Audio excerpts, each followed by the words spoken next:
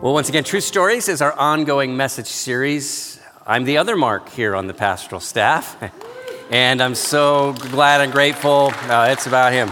Thank you. I am so glad and grateful that you are here both live and on our live stream, and it's just been a wonderful weekend to gather and to worship and to be aware of God's goodness in our midst. And before we dive into today's parable, and if you notice how these parables, Jesus kind of has a way of cutting to the quick, doesn't he? And so we'll see that again today. But before we get to that, I want to ask you a question. Show of hands, how many of you have a dog or a cat, some kind of pet at home? Maybe you have multiple dogs or cats. We have two dogs. We have a chocolate lab. His name is Boone. And we also have a poodle. That's Teddy. He's awesome. He's actually an athlete, disguised as a poodle. That's all I can say. But if I could sum up what captures their hearts, their enthusiasm, their highest hopes and reason for existence in one word, it would be mealtime. No, not me, mealtime. I mean, again, nothing just gets them going like the thought of their next meal. We feed them twice a day in the morning and evening, so whoever gets up first is greeted with much enthusiasm and excitement. They're dancing around the house, jumping. Boone likes to spin in circles and buck and jump there he is. He's in a calm moment here. He's between meals. But he has kind of a bowling ball for a head. And so when he's doing all this stuff, it's not uncommon for him to whack into, a kitchen cupboard or a refrigerator door. But it doesn't faze him. He's just completely delirious. And then at the end of the day, whoever gets home first, it's greeted with a hero's welcome. It's just on all over again, and all of this joy and exuberance. It never gets old. It's the same thing every single day. Now, one night after being fed, Boone discovered that someone had left one of the gates to the backyard open, and so Boone decided to go on a little adventure in the neighborhood. We didn't know about this for some time, and so I go out into our driveway, and I have no idea where he is, and so I yell, "Boone! Boone!" No response. And then I whistle, which is louder. Still no response. And then I get an idea. I go back into the house, and I grab the Tupperware bin that keeps his kibble. And I walk out to the end of the driveway, and I go,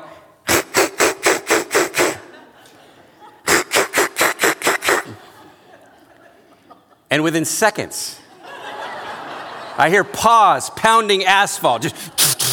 I can't see it, but I can hear it. And I look up the street, and I see this faint shadow coming, and it's moving at amazing speed, like warp speed. This brown rocket just he runs right by me and right into the house, expecting somewhere there's a bowl of kibble waiting for him.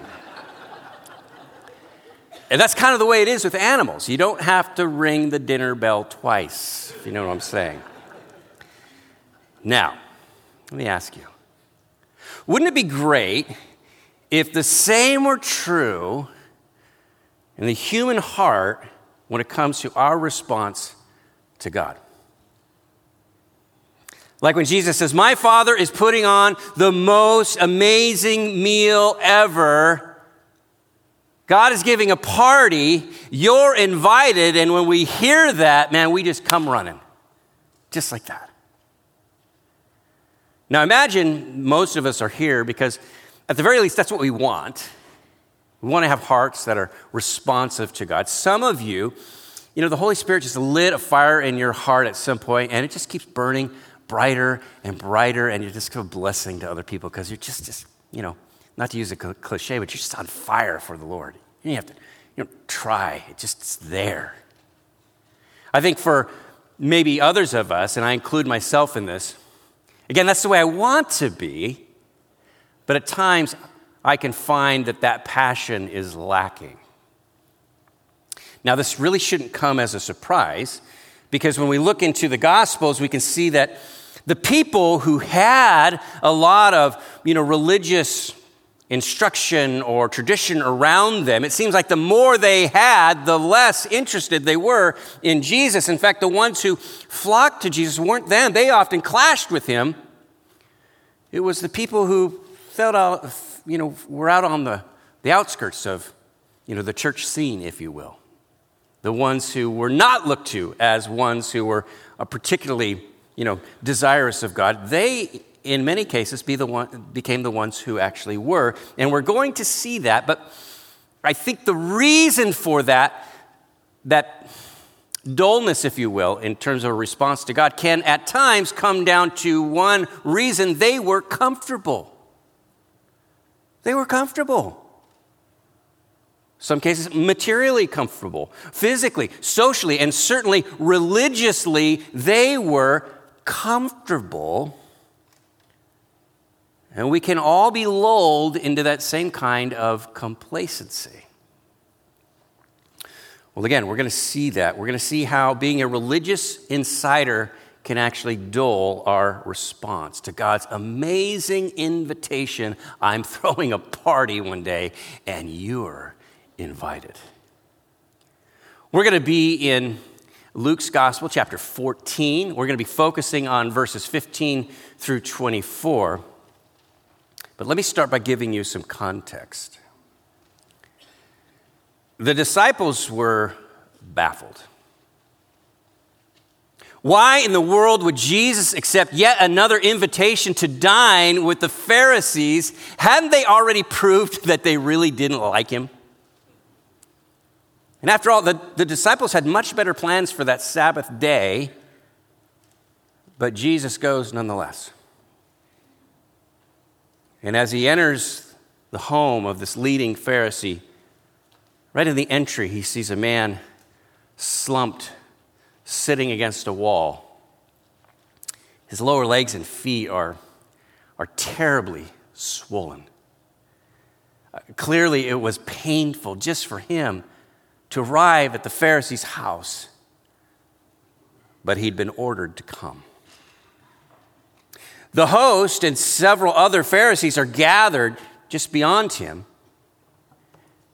They've been waiting for this moment. All eyes are on Jesus.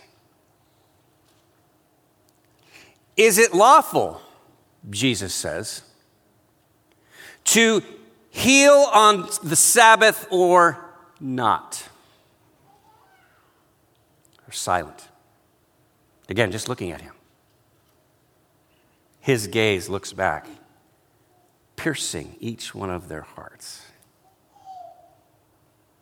The man with the swollen legs, he begins to sweat. He realizes that he's the bait for their trap. But then Jesus turns to him and says, "My brother, would you like to be healed?" "Oh, yes, Lord. Oh, yes, I want to be healed." And a smile just kind of breaks out on Jesus' face. And suddenly, the man's legs begin to tingle as the fluid recedes, as his legs start to shrink back to their former size, like a wineskin being drained of its contents. And he realizes that so many years of pain and misery is melting away. He begins to laugh and to cry, "Thank you, Lord. Thank you, Lord. Thank you." "Go in peace," Jesus says. And he skips out the door. He looks back at the Pharisees. Still no word. And so he asks them, "If your own child or even your ox fell into a well on the Sabbath, is there any among you who would not go and pull them out?" And yet they say nothing. So Jesus says, well, since nobody has something to say, I couldn't help noticing when I arrived here that many of you were vying for the best seat at the table. That's not a very good strategy. Someday, the host will come to you and say, sir, you need to move. This is somebody else's spot. And so a little humility in advance would be a good thing. And in respect to the host, sir, thank you for your hospitality, but we know how this works. You invite them to your supper, they will reciprocate, invite you to theirs, and it goes back and forth, the same people blessing one another over and over. But we know from our scriptures that hospitality includes inviting the alien, the stranger, the one who can't reciprocate, the poor, the blind, the crippled. Someday you ought to invite them to your feast, but that would really warm our God's heart. And not only will you bless them, but you will be blessed in that moment, and you will be blessed most of all on the day when God gives the greatest feast of all. Now, starting at verse 15. When one of those at the table with him heard this, he said to Jesus, "Blessed is the one who will eat at the feast in the kingdom of God." See, the situation was tense. Jesus had not only spotted their trap from a mile away, he turned the tables on them. And so this guy's trying to kind of lighten the mood. It's like, maybe we could talk about something just a little bit less awkward, Jesus. And so someone has a platitude. He just blurts out, "Blessed is the one who will eat at the feast in the kingdom of God."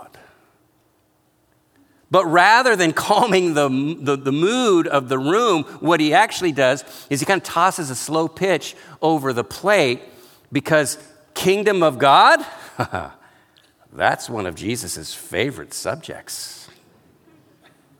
And when his kingdom comes in all its fullness, and heaven and earth come together, there's going to be the biggest party ever. In Isaiah 25, it says, "On that day, the Lord Almighty will prepare a feast of rich food for all peoples, a banquet of aged wine, the best of meats and the finest of wines. On that day, he will swallow up death forever. The sovereign Lord will wipe away the tears from all faces. He will remove his people's disgrace from all the earth." Revelation 19:9 calls this the wedding feast of the Lamb. And the Lamb is Jesus, metaphorically. The point, God is giving a party, and we are invited. We are all invited. Now, that's the good news. The bad news is that not all will be willing to come. And so Jesus tells a parable, starting at verse 16. It says, Jesus replied, "A certain man was preparing a great banquet and invited many guests. At the time of the banquet, he sent his servant to tell those who had been invited, 'Come, for everything is now ready.' But they all alike began to make excuses. The first said, 'I've just bought a field and I must go and see it. Please excuse me.' Another said, 'I've just bought 5 yoke of oxen and I'm on my way to try them out. Please excuse me.' Still another said, 'I just got married, so I can't come.'" All right, now what is Jesus getting at with these excuses? Dr. Gary Burge is a seminary professor, an expert on biblical cultures. And he has some fascinating insights into how the original audience would have heard these parables. For example, in those days, when you were going to put on a feast, a banquet, there were two things that you did. First, you went out to all of those in the village and made sure that nobody else was planning a similar event already before you. And then secondly, you would go out to all of your invited guests and you would make sure that they didn't have some pre-existing commitment that would keep them from attending your feast. To neglect either of these things would be to dishonor them and to bring shame upon yourself. And so by the time the invitations go out, the host he's cleared everybody's schedule. And they've all basically said, yeah, we are going to come. In our context, we call that an RSVP, right? I'll be there. And so when the day of the feast arrives and everything is ready, the host then sends out the servants saying, the meal is ready, come and enjoy the feast. And this is how their culture worked. But the first guy, he says, well, yeah, sorry, but I bought some land. I need to go check it out right now. So please excuse me. Well, this is a joke. Because these people were incredibly connected to their land. Their history, their heritage, their identity is connected to the land.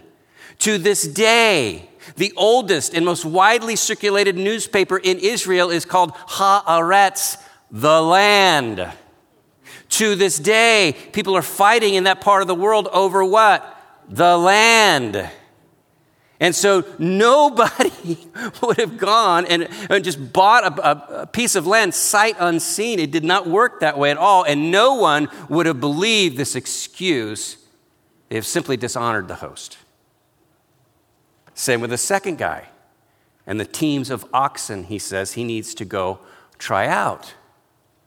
The value of these teams had much to do with their ability to work together 2 by 2.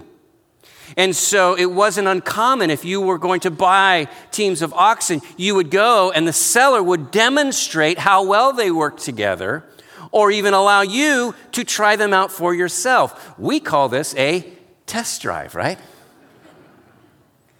So to say, hey, I bought these things sight unseen, I need to go try them out. That's like you or I saying, you know what, wow, I just bought this really expensive car on Craigslist. Now I need to just go see if it actually runs. Again, nobody's buying. And finally, how about the newlywed? Servant arrives and he doesn't even ask to be excused. He just points to the do not disturb sign on the door and says, need I say more? Now, we need to understand. This culture was extremely modest when it came to what goes on behind bedroom doors. And so they would have seen this as crude. In fact, the Pharisees in particular would have been appalled. Again, the host has been dishonored. But what they haven't probably recognized is they're the people in the parable. Along with anyone who ultimately just says, no, thank you. I've got better things to do. Please excuse me. Which brings up 2 warnings that I see in this parable. And the first one is this. It's that familiarity can get in the way of following. And by that I mean following Jesus. These guys were so familiar with religion. They were so familiar with, the weekly Sabbath, their particular expressions of their religious tradition. They were so familiar, they actually missed the forest for the trees. Again, they were quite comfortable where they were at. And not only that, but they believed that if they were to keep not just, again, what Moses told them to do, but so many other layers of rules and expectations that they had developed over the years, if they kept them well enough, God would reward them by sending the Messiah. But ironically, when God does send the Messiah, they don't recognize him because he doesn't meet with their expectations. He doesn't think the way they think. He doesn't teach the way they teach. He doesn't fit their profile. And so they don't recognize him, though he's right in front of their face. It kind of reminds me of when I was in seminary. I had a professor one time say this to the class. He said, "Hey, I just have to say that I am increasingly alarmed by the number of students who want me to present a God to them that they approve of." In other words, if the God that we believe ever and only just agrees with us, meets our expectations, thinks the way we think, then that's not the God of Scripture. That's the God of our imagination. That's a projection of us, not the God of Scripture, who is who he is. But that God that we invent, that we're comfortable with, that's not the God that will ever inspire your worship. It's not the God who will so inflame your heart. You will come to a point in your life where you will say, without any compulsion, say, if nothing else, I will follow you because you are greater than any other alternative. And so may the Lord capture us with not just his love and his grace, but his majesty and his holiness and his awesomeness and the things that we can't even begin to describe because we don't have words to express all that he is. So let not our familiarity get in the way of our following Jesus. And second warning in this parable is that good things can get in the way of the best thing. These guys had invitations in hand. But when the master says the feast is ready, they'd moved on. There were other things that had captured their hearts. And listen, they weren't bad things. It's not like, they went off a cliff somewhere. Hey, land. Good real estate acquisition, or some cool new team of oxen. My goodness, the blessing of marriage. These are all good things. They're just not the best thing. The best thing is to say yes when the master calls. They could have all those other things. Just don't miss the party. And sometimes I find for myself, and maybe this is true for you, it's good for me to take inventory of my heart and to say, Lord, is it possible there are things or a thing or someone or something that is taking priority over you in my heart? Is it possible that I'm so focused on the gifts that I'm neglecting the giver? And I want to make clear, these are good desires. There's nothing wrong with the desire for love and health and financial security and a comfortable home. I mean, you name it. It's not about the presence of these things. It's about the place of these things in our lives and our perspective. So again, ask God to help you keep these things in their right place, because all three of these guys failed to do this. In response, continuing at verse 21, it says, a servant came back and reported this to his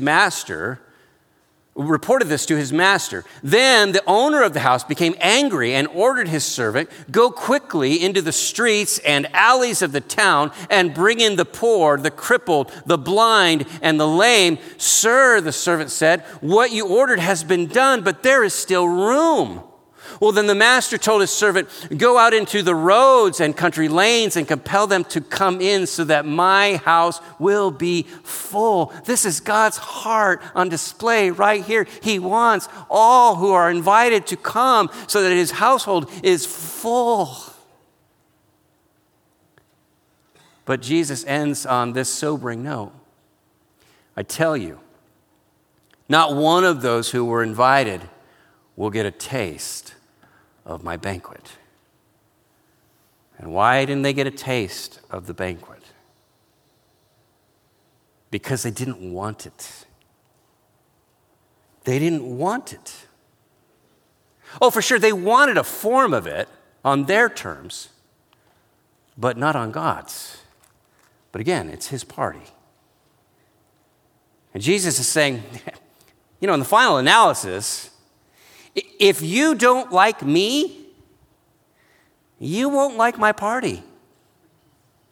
In fact, you'll hate the kingdom of God because, after all, I'm really hard to avoid there. Just got to say. You're going to run into me all the time. And so that's got to be something you're looking forward to. You can't love the kingdom and hate the king. And not just the king, but he's speaking specifically to these Pharisees and the people that you don't think should be there. The outcasts, the blind, the lame, the poor. People they believed were cursed by God, that they were getting what they deserved.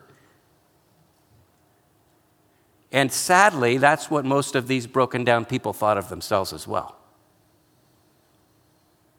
And yet it's why, when the good news reached their ears, so many of them responded, yes, sure, I'll take that. And it's why so many of the Pharisees didn't receive it, because the bottom line is nobody deserves it. Nobody has anything to offer God. The down and out, they knew that. What do I have? So they said yes. But those who thought, there's something, might teach Jesus a few things or two, they were more resistant. But again, it's all by his grace. All by his grace. That the master keeps issuing the invitation, and he says to the servant, go out into the roads and country lanes, go out to Jerusalem and Judea and to the entire earth and compel them to come so that my house will be full. Now, why would anyone refuse? Why, as Jesus would say elsewhere, would one wish to gain the whole world only to miss out on the party?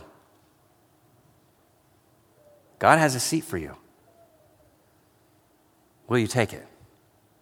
Most of you have said yes. Some of you are maybe thinking, I don't know, I never knew I had a seat offered to me. Or I'm just checking this out. That's okay. But what I want you to know is you're invited. You're invited. Those of you watching online, you're invited. If you watch this, months from now on our website, you're invited. God has a seat for you. There's a great story about D.L. Moody. Some of you know that name. D.L. Moody was one of the greatest preachers in the history of our country. And when D.L. or Dwight was only 4 years old, he was the youngest of 7 children, and his father died.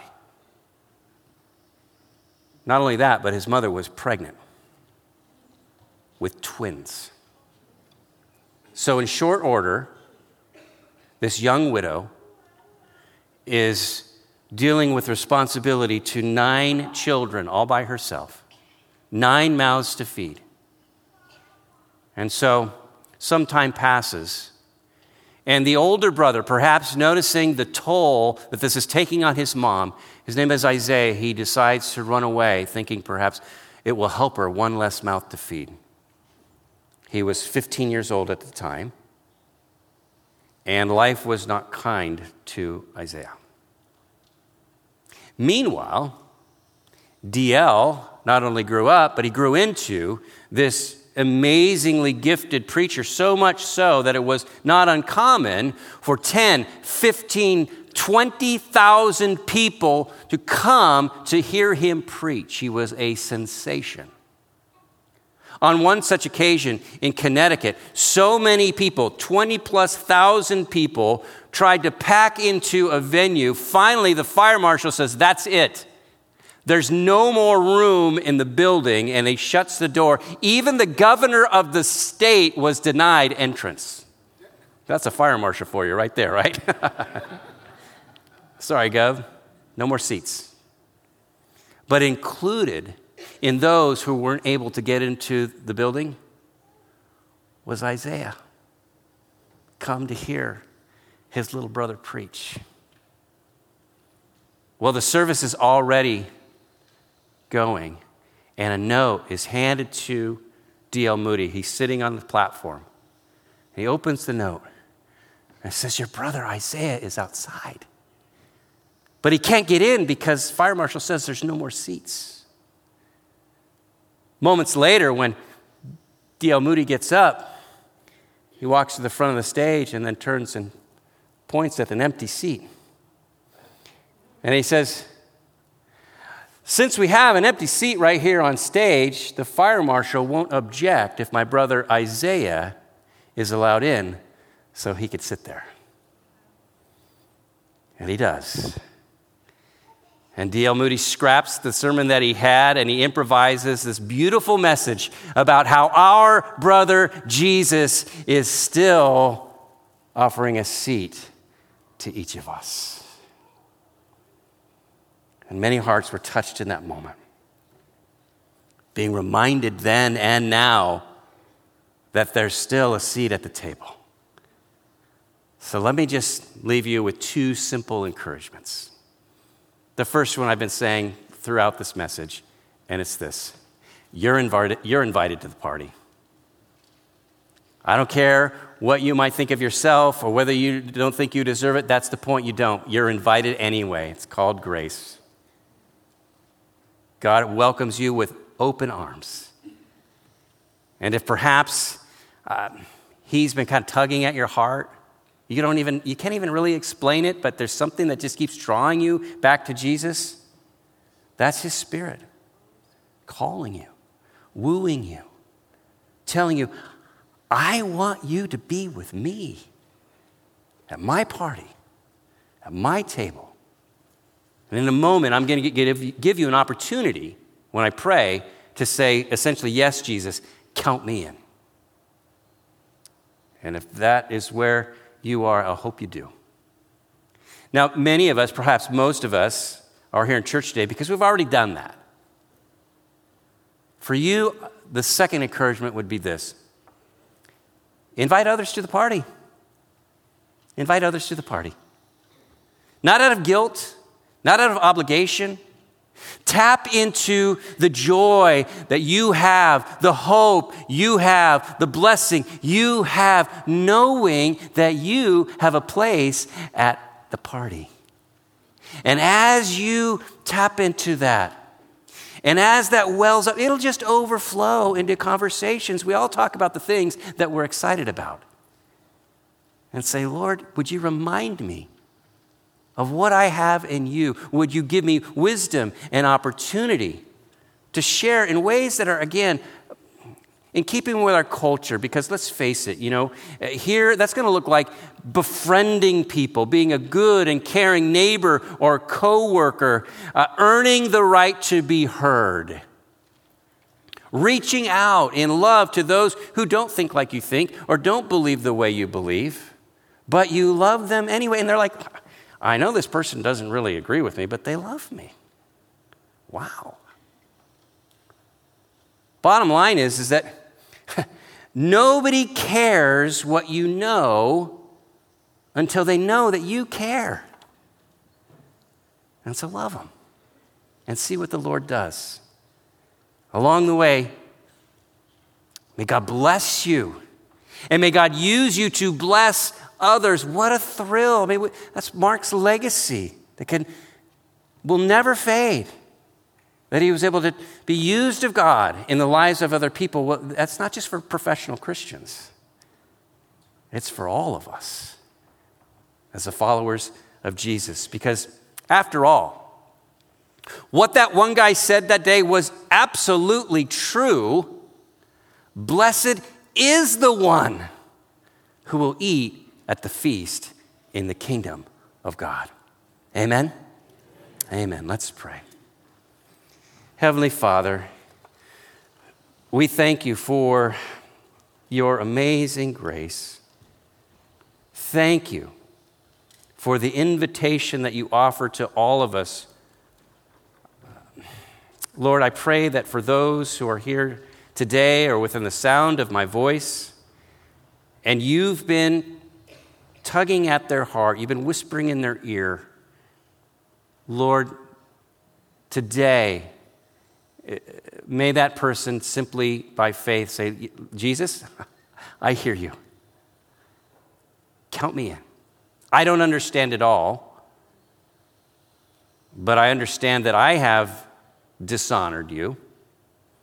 I have no problem admitting I've made a mess of things. But what little I understand is that you went to the cross and you died for me. You took upon yourself my sin, my shame, even my death, and conquered them through your death and resurrection. And so now, Lord, we don't look back to something that you just did in the past. We look to who you are now.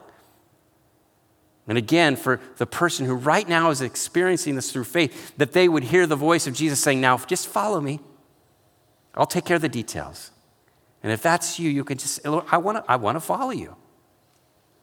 From here until the day that I'm celebrating God's great party with you. Father, for the rest of us, help us to be wise, warm, winsome witnesses in the midst of a watching world. May we be salt and light, and may the joy of our salvation overflow into our relationships, into our conversations, into the impact and influence we have on others. We pray this in the matchless name of Jesus Christ, and all God's people said, Amen. Amen.